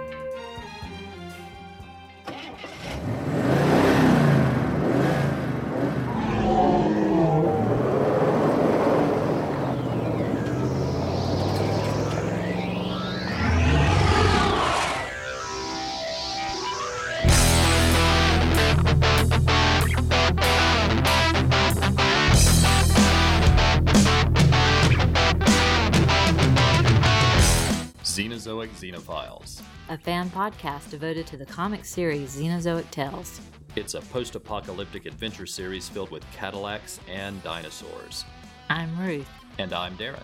We hope you'll join us as we discuss the stories, characters, and art in this excellent comic series from creator, writer, and artist Mark Schultz. Xenozoic Xenophiles is available at podbean.com and on iTunes and Stitcher.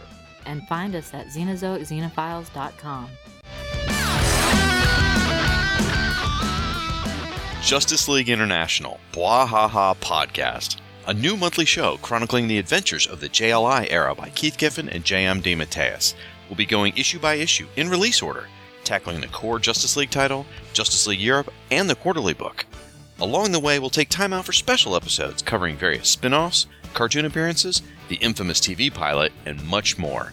So join me in an ever-changing roster of guest hosts as we celebrate your favorite JLI members, such as Martian Manhunter, Batman, Dr. Fate, Black Canary, Fire, Ice, Maxwell Lord, Oberon, Captain Marvel, Rocket Red, Captain Atom, Mr. Miracle, Guy Gardner, Booster Gold, Blue Beetle, Nort, and many, many more. Justice League International, Bwahaha Podcast, coming March 2016 as part of the Fire and Water Podcast Network. Want to make something of it? I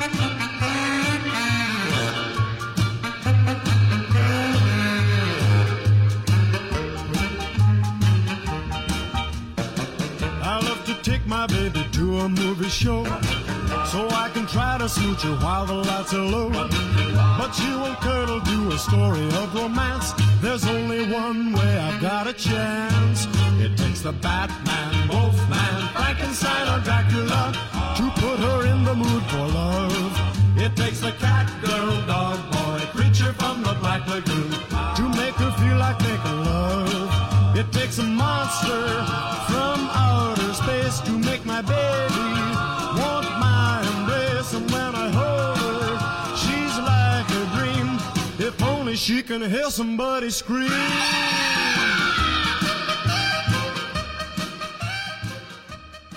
Okay, we dared to sneak into the House of Franklin-Stein's theater room. Why would they have a theater room? But anyway, and grabbed a haunted DVD. I wrote it because the comic crypt was guarded by an army of zombie muskrats. Really? Muskrats? I don't know. Okay. Muskrat Sally, Muskrat Sally. Oh my God, you're punchy. Today we're going to discuss an animated Justice League adventure. No, we're not sneaking a JLU cast in here. We're not even going back to the Super Friends well. No, this time we're talking about an episode of another one of our favorite series, Batman, the Brave and the Bold. Yes. Shadow of the Bat originally aired April 22nd, 2011. Written by J.M. DeMatteis, directed by Michael Goguen. For our cast, we have Diedrich Bader as Batman, of course. D. Bradley Baker as Etrigan and Jason Blood. John DiMaggio as Aquaman and Black Mask. Tom Everett Scott as Booster Gold. Will Friedle as Blue Beetle. Nika Futterman as Catwoman. Gray Griffin as Fire and Dala. Nicholas Guest as the Martian Manhunter. Jennifer Hale as Ice. Jeremy Shada as Robin.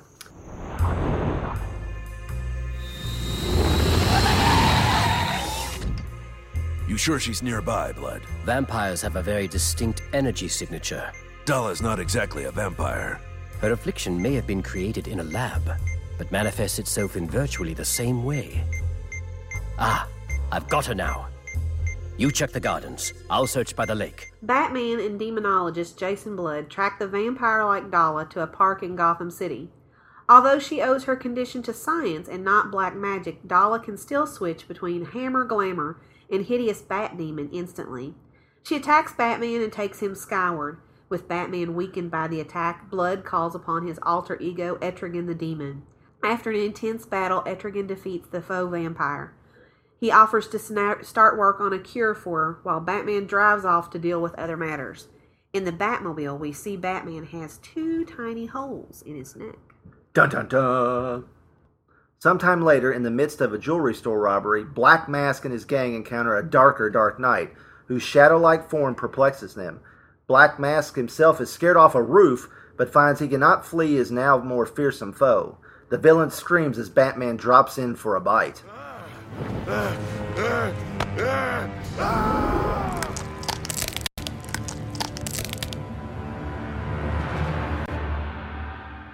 In the Batcave, Batman shockingly takes his next victim, none other than Alfred, his faithful butler. Atop his ancestral home, the Caped Crusader briefly laments his insatiable hunger, but quickly plots a more satisfying meal and flies off. 22,300 miles above the Earth, the newly reformed Justice League International meets at their satellite headquarters.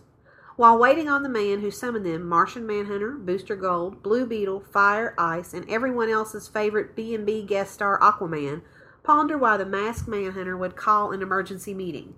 Well, Booster and Aquaman are more concerned with more pressing matters. And what's bothering you, Booster? For your information, I had to send Skeets to cancel my much-anticipated appearance on the Jack Ryder show tonight. Who's gonna push my brand new line of Booster Gold menswear. Now you could definitely use a hipper look. Here's a coupon for 15% off at all participating stores. Thank you, but I'll pass. 15% off, you say? By Poseidon, those savings are outrageous! The lights go out in the satellite and Batman appears with a candelabra. Going full-on Lugosi, he invites his potential Renfields in for a sumptuous dinner while making cracks about putting meat on their bones. He tells their teammates there is no crisis, he was just lonely. And now, due to the power outage, they are stuck out in the vacuum of space together. Of course, this and his shadow seemingly having a life of its own puts most of the heroes on high alert. Well, everyone except Ice. When the lights went out, it was due to more than a simple fuse. And until it's repaired, we'll all be spending the night together. Sleepover! What do we do? For now, we act as if everything is normal. It's not? Here's the dingbat of this, by the way. After crawling on the outside of the satellite, Batman decides to toy with his victims. He frightens Booster and Beetle and Fire and Ice out of their quarters. Throwing all pretense out the window, the demonic Batman attacks John and Aquaman. He manages to hypnotize the Sea King into submission, then bites him. John tries to reason with his old friend, and Batman briefly returns to normal with a cryptic message for the Martian. I sense you're trying to resist this evil, Batman. Open your mind so I can help you. Destroy me, Jean. You must change our orbit. Orbit? After turning into a plague of rats, the vampire vigilante transforms into fog and enters John's mind. forcing him to relive the death of his family and his civilization before warding the monster off. It seems as if Fire and Ice have him on the ropes when the cowed crusader goes all Night on Bald Mountain on them. He overpowers the ladies and then puts his meal plans in order. Which one first? Something hot and spicy, I think. And then a delicious, cool dessert. Meanwhile, Beetle helps Booster concoct a garlic solution to blast the vampire with. When Batman is about to put the bite on the Beetle, it appears Booster's knowledge of old horror movies has done the trick. Booster Gold, Vampire Slayer!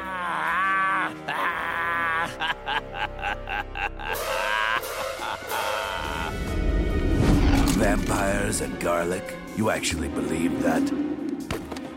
But the devious detective is just playing with him. He soon adds both of them to his ranks. John returns for a rematch, but the vampirized Leaguers arrive to help their masked master. As they are about to close in, Etrigan emerges from a mystic portal and spirits the Martian away elsewhere in the satellite. John fills the demon in on Batman's message about their orbit, who adds the sun is their only hope, through rhyme, of course. Batman and his unholy lot arrive as the remaining heroes struggle toward the bridge. The Leaguers literally tear the shape-shifting Manhunter apart, but he manages to pull himself together and alter the satellite's orbit, pointing its windows directly at the sun. Batman and his minions erupt in flames. Later, Batman awakens in the infirmary to find Jean and Jason at his bedside. Turns out blood had brought him to the satellite after he suffered from Dala's bite. Even the ever-prepared Dark Knight hadn't counted on the massive hallucinations he just suffered. That's right, kids. They Bobby Ewing 90% of this episode. He's regaining consciousness. Blood? Jean? Jason brought you here after Dala's bite poisoned you. I knew that her bite wasn't lethal, but I hadn't counted on the massive hallucinations. How are you feeling, Batman? Truth be told, I'm famished.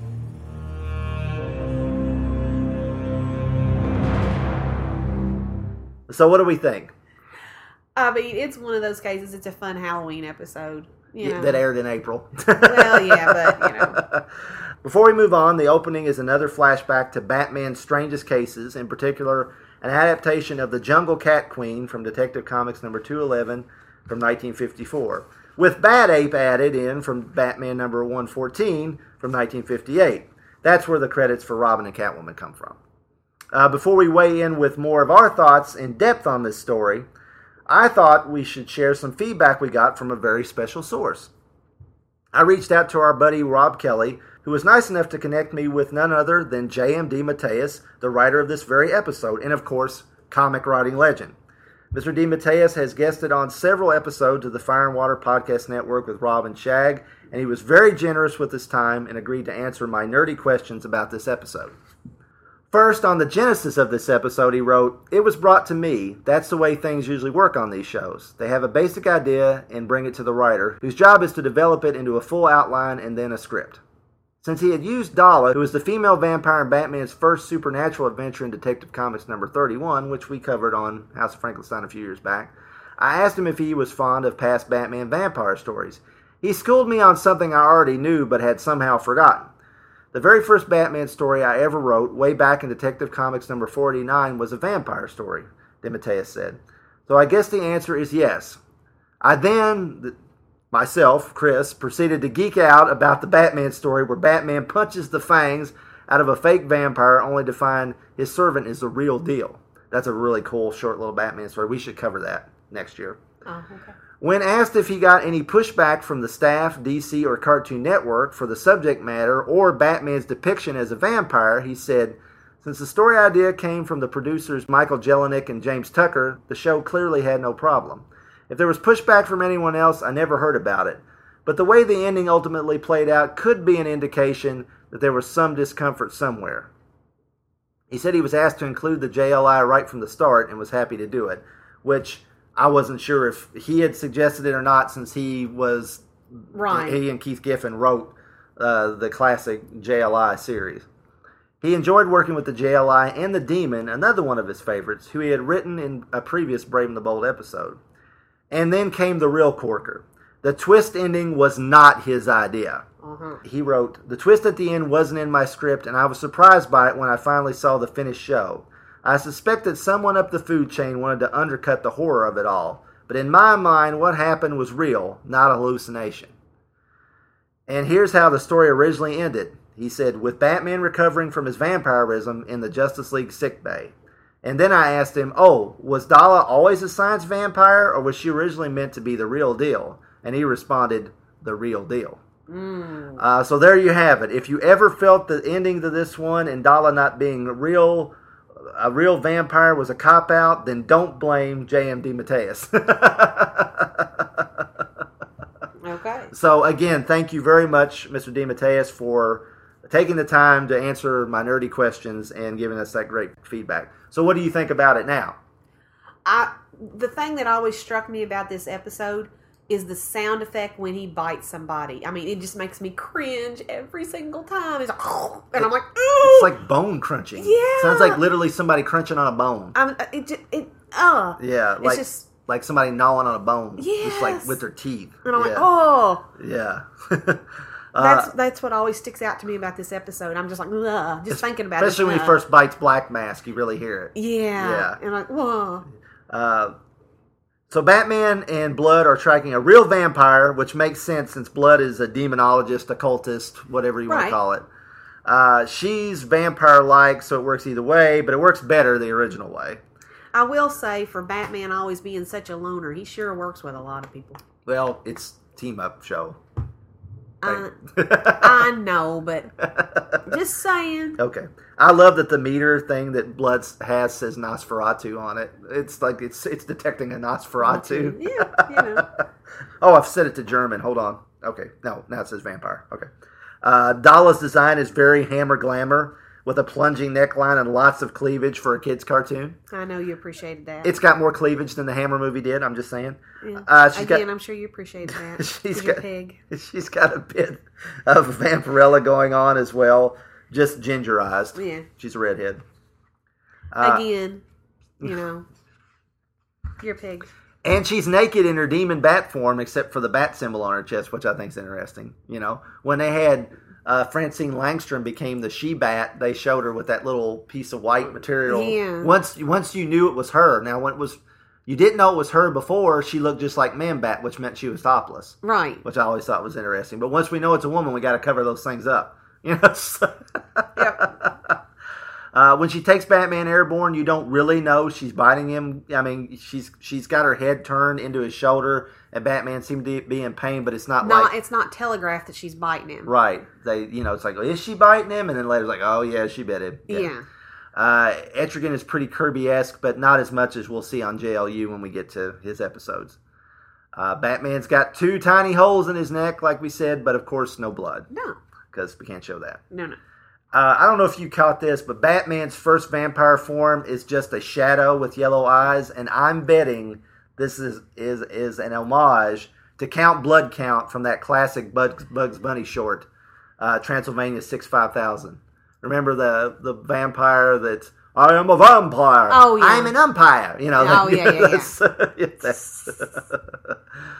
Black Mask actually falls off the top of a building. A building now. Several stories building. Yeah, and lives. No problem. And then Batman bites him and you got that sound. No. I think the most shocking part of this story, this episode, is when he actually attacks Alfred. I know, that's his dad. Yeah, he's basically like Baron Meinster taking the blood of his own mother. Yeah. He took the blood of his, adopted father. Dad, yeah. Yeah. And if this really did happen, wow. There seems to be just a touch of Kelly Jones' Batman and Batman's new regular look when he's not overly monstrous. And of course, Kelly Jones drew the Batman Vampire trilogy starting with Batman, Dracula, Red Rain. So that makes sense. The show's version of the JLI formed in Darkseid Descending from the previous season. And in the show's continuity, the original Justice League had disbanded for some time earlier.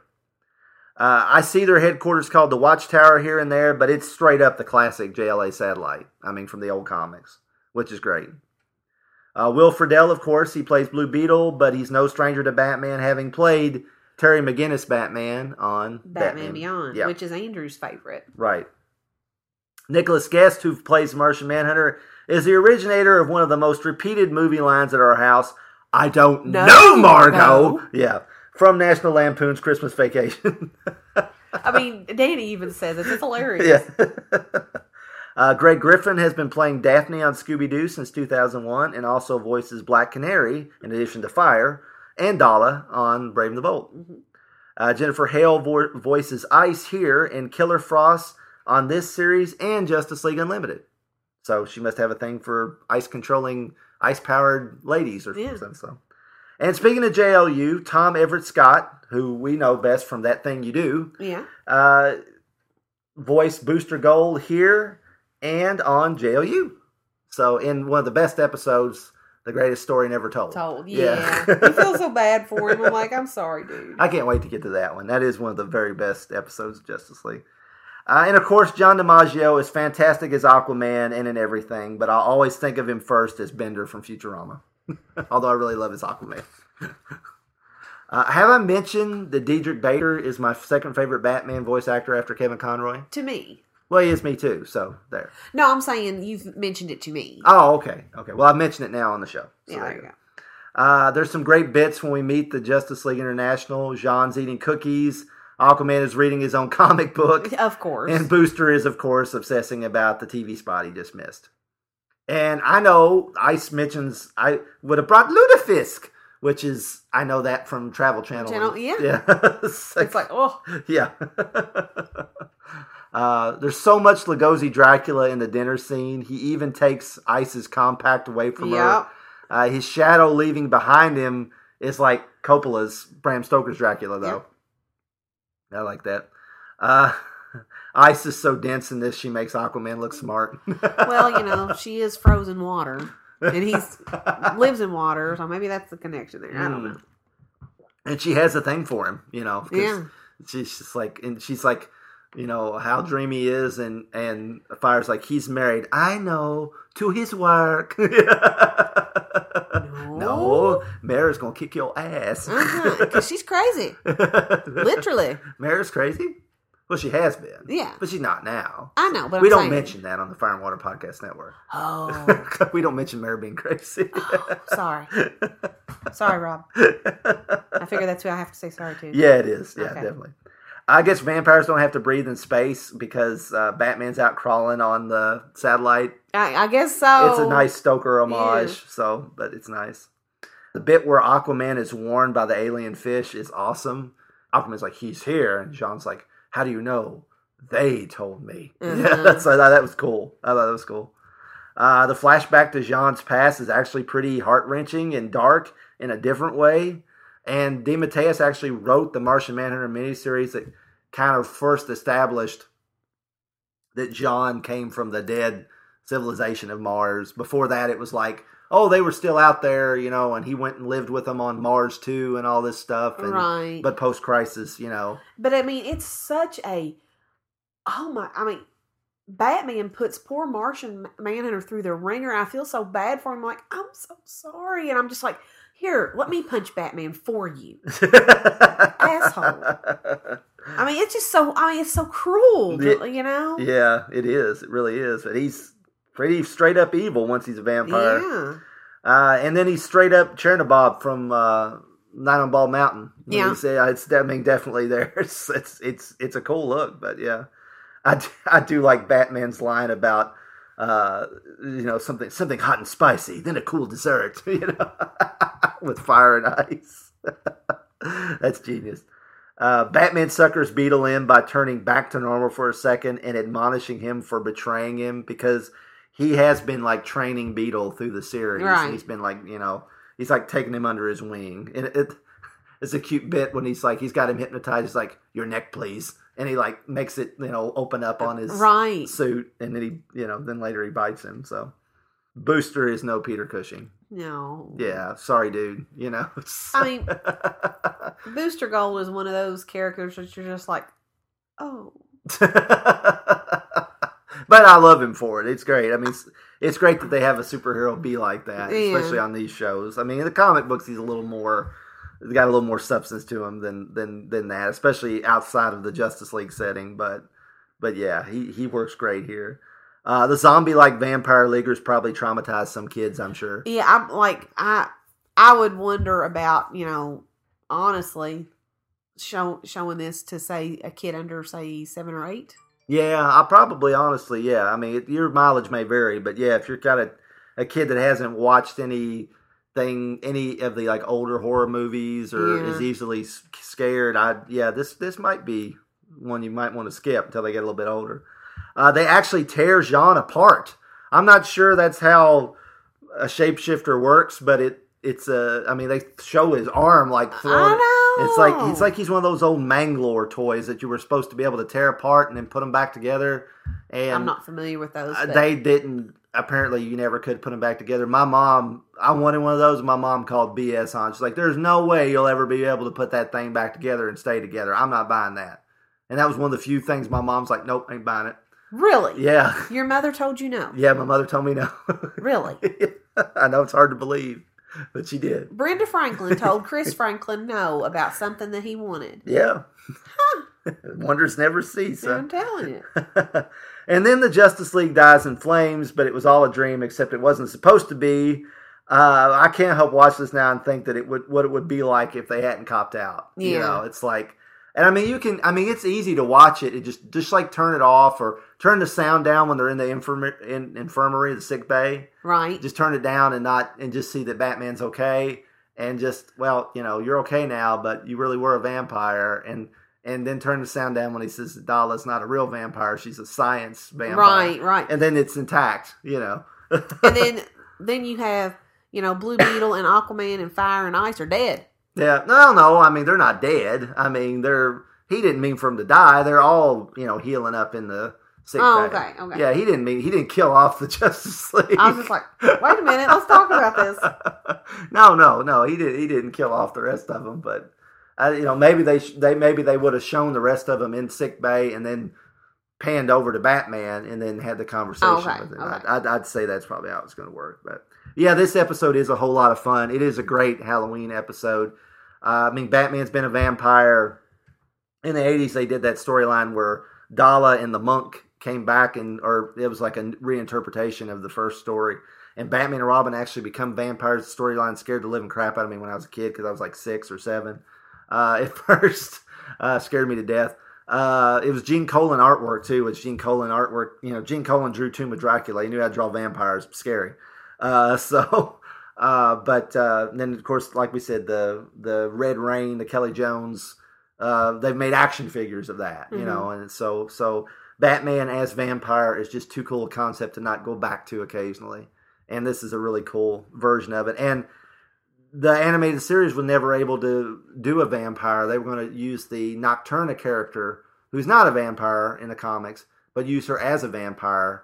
And it kept getting shot down. And Bruce Timm and them finally just said, forget it. They kept neutering it. The broadcast standards kept shooting them down. And so they just finally gave up on it. So Brave and the Bold actually managed to get a vampire story out there, even though they had to kind of cop out. Bobby Ewing it. Yeah, Bobby Ewing it. Yeah, as I said, yeah. But it's a whole lot of fun. I really enjoy it. And thanks again to JMD Mateus. Most definitely. And Thank to you. Rob for connecting us. Yes, absolutely. So that'll do it for this episode. Join us next time for another installment in the Dark Podcast of Forbidden Love event and the final trip this year to the House of Franklin-Stein. And we should have a few surprises for you there. So come back. We'll see you later. Bye. Bye. Supermates is a Franklin and Franklin production in association with Bugaloo Enterprises Worldwide and is a proud member of the Fire and Water Podcast Network. The characters and properties mentioned in this show are copyright their respective holders. Likewise, all audio clips are copyright their holders and no infringement is implied. So please don't sue my mommy and daddy. Emails can be sent to supermatespodcast@gmail.com. Comments can be left at fireandwaterpodcast.com. Find us on Facebook by searching for Supermates and FW Podcast Network. Follow us on Twitter by using the hashtag FWPodcast. Please consider leaving a review on iTunes. Thank you for listening to Supermates, the husband and wife Geekcast.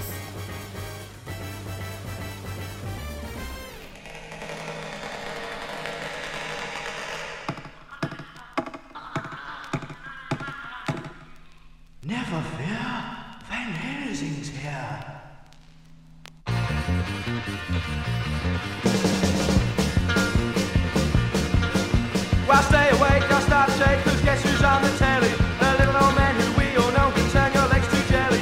The hammer balls, they start to scream, vampires on the silver screen. Got a cool and thickness, put your hand through your car. Peter Cushing. Well, this so crude, he wears dark suits, he's the man I'd like to be. He's on the telly late at night with his old pal Christopher Lee. He's been in 50 films or more, he's the man that we adore. Got a cool and thickness, put your hand through your car. Peter Cushing. Oh, Peter, help me please, now I'm begging on my knees. Horrors keeping me awake, crucifix and sharp and stake. Peter Cushing. This aged cracky plays a dark Van Helsing is his name. In good old Transylvania, he's causing vampire pain. He waits till dawn and runs in quick, pokes him with a sharpened stick. Got a cool and thickness, push your hand in the car. Peter Cushing.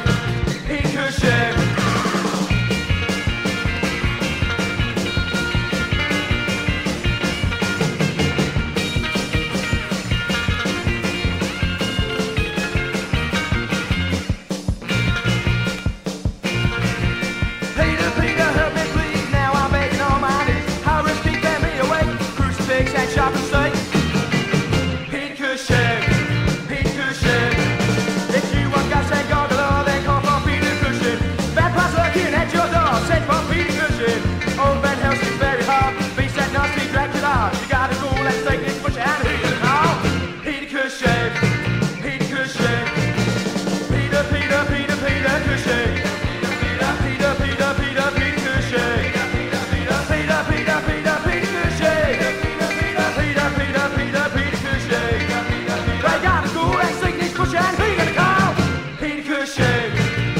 Cushing.